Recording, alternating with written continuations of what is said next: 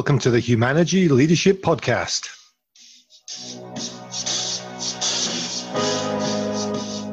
I'm David Wheatley, and we're here to talk all things leadership.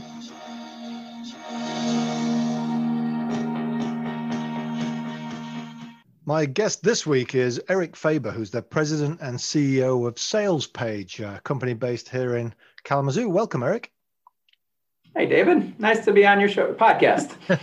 Podcast. I don't know what it is, but it's a chat. And the reason I wanted Eric on is I see him as a bit of a serial entrepreneur, and I want to tap into his wisdom about seeing an entrepreneurial side of leadership. So I appreciate being willing to have that conversation. Yeah, happy to do so. And I usually start by just asking my guests to give me the 30-second resume. What got you to where you are today? Sure. It's interesting. As I was thinking about the podcast, I had the opportunity to help start a company that you know about, David, back in the day called Blue Granite. A gentleman was looking to start a website software development firm, and I happened to be one of the three co-founders of that. And we didn't know what we were getting into back then, but we were building up a business from scratch and naively pushed ahead. And that was Blue Granite was the first business that I had the opportunity to own and lead and cut my teeth on. And then after a time there, ended up selling that business to my partner, Matt, and went on to a company called SalesPage. And while at SalesPage, we created my wife and I and a business partner by the name of John Liberty created a firm here in Kalamazoo called West Michigan Beer Tours, which brings craft beer to people from around the United States and who love craft beer and want to come to West Michigan and learn more. And then currently, I am, as you said, leading a SalesPage, and SalesPage is a software and services firm that sells to asset managers in the United States. Asset managers being those firms that create investment products that go on people's portfolios, retirement funds. And so our job is to provide services to those firms that are manufacturing those products. And I have the opportunity to lead a great team of folks here at SalesPage who are building and creating some good stuff. And you went into SalesPage as a VP and now have an ownership stake, is that right? Yeah, I came in as a director, helping sales, and over the years, leveraged some past experiences and had the opportunity to buy SalesPage with my current partners, and now we're trying to take it and to new heights. So.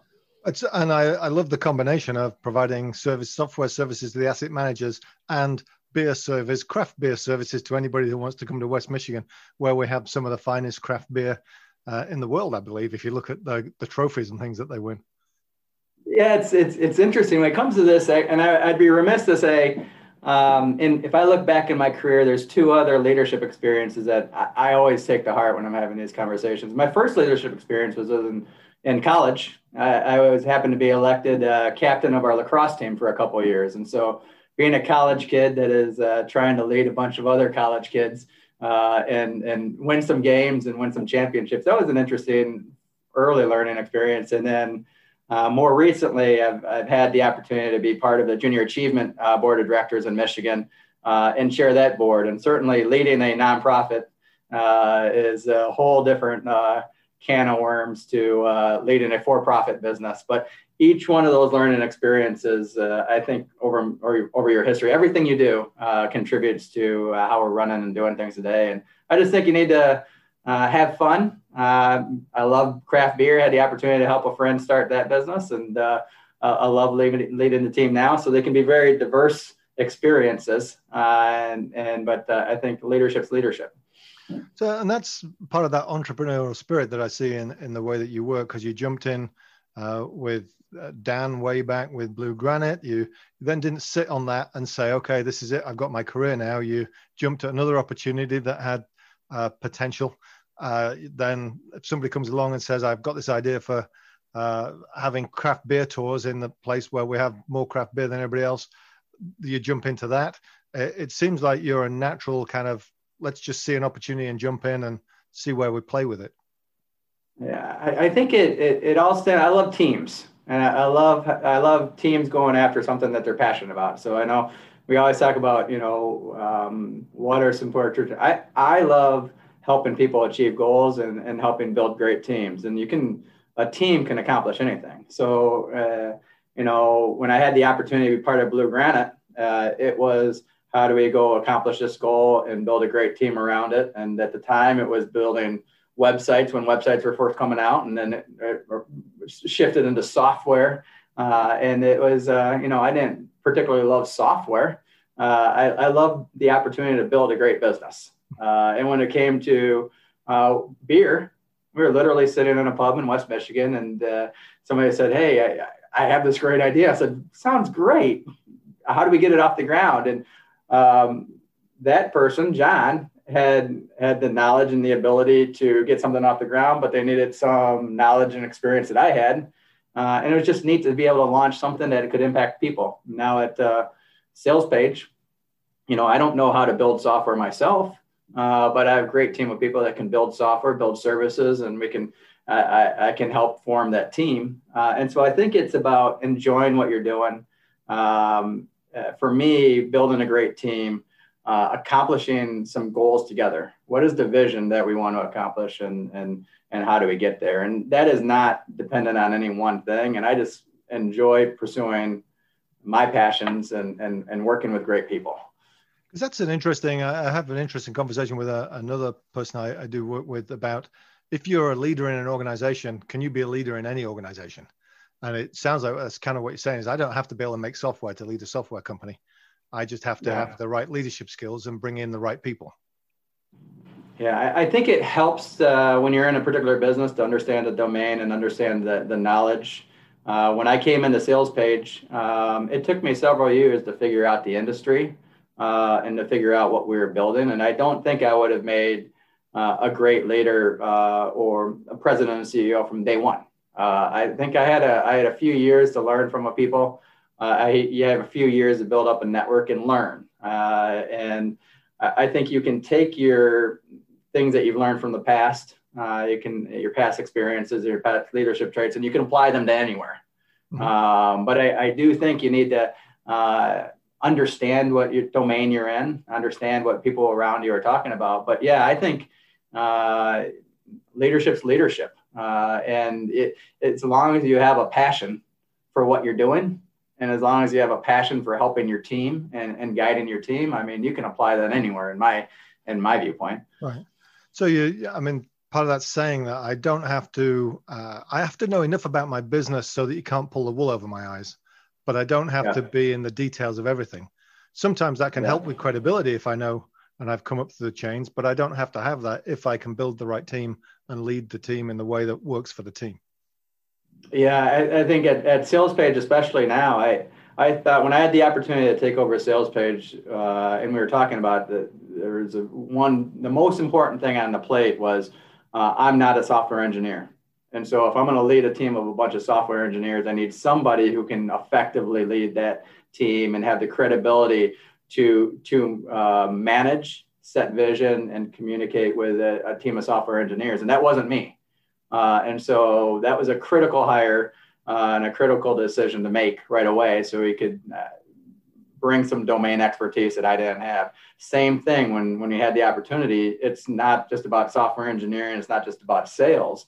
We needed to bring in somebody who was able to manage the business, be a chief operations officer, and say, how are we going to deliver what we promised to our clients? Mm-hmm. How are we going to more effectively manage the business? And being an operating engineer or a chief operations officer or project manager, that wasn't me. So it was very important to me to go out and get somebody, David, Jen Rutledge, and recruit her to come manage the operation. And so, for me, the leadership was understanding, okay, I think we have a vision where we can go accomplish this goal. I can't do it on my own. And so how do we start building the team around us? And you bring in people that you will run the business and be better than you are running their areas. Right. And of course that passes down. They can't do it all. What are they strong at? What do they need to farm out? And then it's all a process of building the team to accomplish whatever goal you have, for your business, for-profit business, not-for-profit business, whatever leadership area you're in. It's about what can you do, how do you build around you to go accomplish that goal. Because that even creates a picture for me going back to your lacrosse days that, you understand what strengths you've got, and then you look for people who can fill in the gaps elsewhere. If you don't have a goalkeeper, it's not going to be a very fun game. I don't know if there's even a goalkeeper in lacrosse. I'm talking football here. There is. They take a little bit more shots than in soccer or football. It's like it always looks like it's football for people who are really nuts. The little round ball hurts when it's whipped at you at 100 miles an hour. I'd rather have a nice thing you can head and not have too much chance of concussion. But that same thing applies, doesn't it? If you're missing some key components of your team, then the other team can take advantage of that when you're playing lacrosse. And if you're missing components on your business team, then you're going to have shortfalls in that area. Yeah, it's funny. When I was a kid, my favorite team and my favorite coach, I grew up watching Michigan football, and so Bo Schembechler was the coach, and he would always preach back then, you're only as strong as the weakest link on your team, and it's the team. So it doesn't matter if you were the last guy on the depth chart as an offensive lineman, you might have to step up and be part of it. And so it's the team is how do you build all the strong players around you, and it didn't matter if you're a star running back or the backup lineman. You each had a role to play, and each were important, and you had to go build the best team in order to go after the championships that you wanted. Yeah, there's a famous captain from my team, Leeds, that from the 70s, that Billy Bremner, who used to always say "side before self" every time, which is that same equivalent. It's all about the team. And I did a notice on the wall behind you, it says team. I can see it all there. So beyond finding the right people, what are the other leadership skills that you found really useful as you've played in these different fields during your career? I think whether you're an entrepreneur or just leading a business as part of a larger organization or even a small one, I think to me, it starts with a passion. You grow on and move in a team, but then it's about constantly learning and creating that culture. And to me, culture is everything. You need, and culture tends to be top down. And so what I had to learn over my career is, the way I am and the way I believe, whether I want it to be the culture or not, leaders tend to set the culture. And so one of the things that I think is really important is that we all have to be constantly learning. I'll have to be constantly growing. What we knew, I'm in technology now. The technology that we're working on today is obsolete tomorrow. What's coming tomorrow? I have no idea. And that goes for just about everything in life. How we did business 20 years ago versus how we do business today, it's very different. And so one of the key traits that we build into anything is constantly learning. And that, whether that's making yourself mentally smarter, maybe street smart, you're just learning all different areas. And so I think that constant learning is really important. And then another thing I think we need to understand, and it's become a bigger and bigger issue, especially this year, is we need to be able to build up a diversity in your team. And that's not even just diversity in people, but diversity in thought. When we're sitting at the table with a team, I always like to say, if I have 10 people at that table, I want 10 different ideas. I want vigorous debate about those 10 ideas. In a perfect world, we settle on one idea and we move together. But if you have 10 people at a table and only one idea or one thought, then you don't need all 10 people. And we're not getting the best ideas out there. And so it's not only about all of us continuing to learn, but it's also about creating a culture in which we can get a diversity of ideas, diversity of opinions, and then together we formulate the strategy that we want to move forward. So I think to me, that's two of the most important traits or the things that I've learned over my career is always be learning and always be getting different ideas that are working together to try to accomplish the same goal. And that's a great combination, isn't it? That idea of, if I surround myself with people who are just like me, then I don't need them. which is the Yes. diversity piece. Well, And that yeah. goes with the flip side, which is in order to be constant learners in that environment, I have to let my ego go, because I have to be there saying, I don't know everything. And I have to be open to learning from everybody around me. And that there's possibilities that are beyond me, which is equally a challenge in leadership when you get to the top of an organization and you're running it at that, separating it from your ego and saying, I can be wrong and I've got so much room to learn here is a challenging place to be as a leader. Yeah, especially as an entrepreneur. Because as an entrepreneur, oftentimes you're by yourself or you're with one or two, three people, and you got to do it all. And usually if you're in that position, you've got a pretty strong confidence in yourself. You're pretty strong in certain areas. And then, as you hire smarter and better and harder, better folks, then you're always trying to prove yourself. So you start from a position of, I think I got this idea. I think it's pretty good. Then you have to realize, okay, I don't always have the best idea.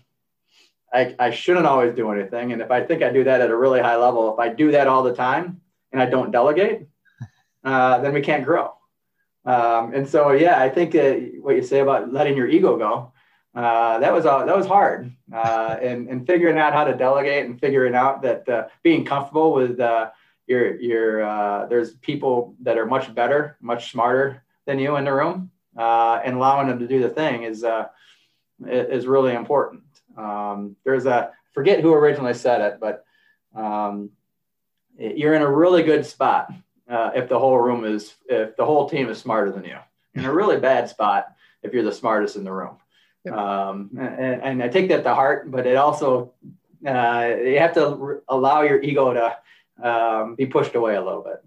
Yeah. So, and it'd be interesting to know, and this may be too big a question for a 25-minute podcast, but at what point do you recognize that, and what do you do to make it comfortable to switch from, I'm the entrepreneur, I'm the one that starts it, I'm the one that did everything, I know it, I've got money in here, everything else, to that point of saying, I now need to surround myself with people who are better than me, and I need to kind of quash myself down a little bit because I can't afford to be doing all those things. I wish I could give you a magic bullet or say when. It's been a struggle for me for my whole career, because I always felt like I wanted to prove myself, be the hardest working, doing all that type of stuff. But I think it's trial and error. Right? To me, that's where your communication with your team comes in. Having good, open, transparent conversations. I call them real conversations. Like I want with every team member, you want to be comfortable talking to them and telling them like it is. So I've always told the people that are closest to me, that are most meaningful and most important to me, are the ones that can tell me whether they think I'm right, whether they think I'm wrong, whether I'm overstepping my bounds, whether I need to let go. I've found that over time that what I value the most is people that will tell me the way they think, and tell me what they think is real versus always taking what I say for granted. And so I need those folks to tell me, hey, you got to let go, or your idea isn't it. You got some people that you've known for a long time that you trust well enough. You've built that relationship that I'm sure Jen has no problem coming to you and saying, look, Eric, can I take you to one side a minute and tell you that you're really talking out your butt? Yeah, I always say the person that does that the most to me is my wife, and if you can, is Lisa. And so it's like I explain to everybody, and it could be a rookie. Sometimes you'll get interns that come into your organization or entry level folks, and they're not afraid to tell you the way it is, and some really are. I'm like, man, I love it when you can get people that have the confidence and there's the culture by which. In a respectful way, and you don't want people always dogging on everybody on their team, but I just love it when you have a culture in which not only your leadership but every team member can have that vigorous debate or pushback. And so, but I do from my senior team members, I think a lot of people don't realize it's those that are most real, pushback and can debate you, that are the most valuable to me. Yeah. Well, that's it, isn't it? But again, it comes back to, and I think it's fascinating whether we've gone down this path of you need to remove your ego from that in order to be open to, these people are valuable to me and I want them to tell me where it's at. And I think that's an interesting transition for leaders, is is that, I wonder what that point is. And this is for a whole series of other conversations, but I wonder what that point is when you recognize that place where you have to get out the way of yourself and you have to surround yourself and be open to this broader team. But I love the path that you've gone down there. I'm going to explore it some more, I'm sure. So have you kept that team engaged during the last 12 months of, you're very hands-on, you've got a beautiful office that's very open, and you've not been there for 12 months pretty much?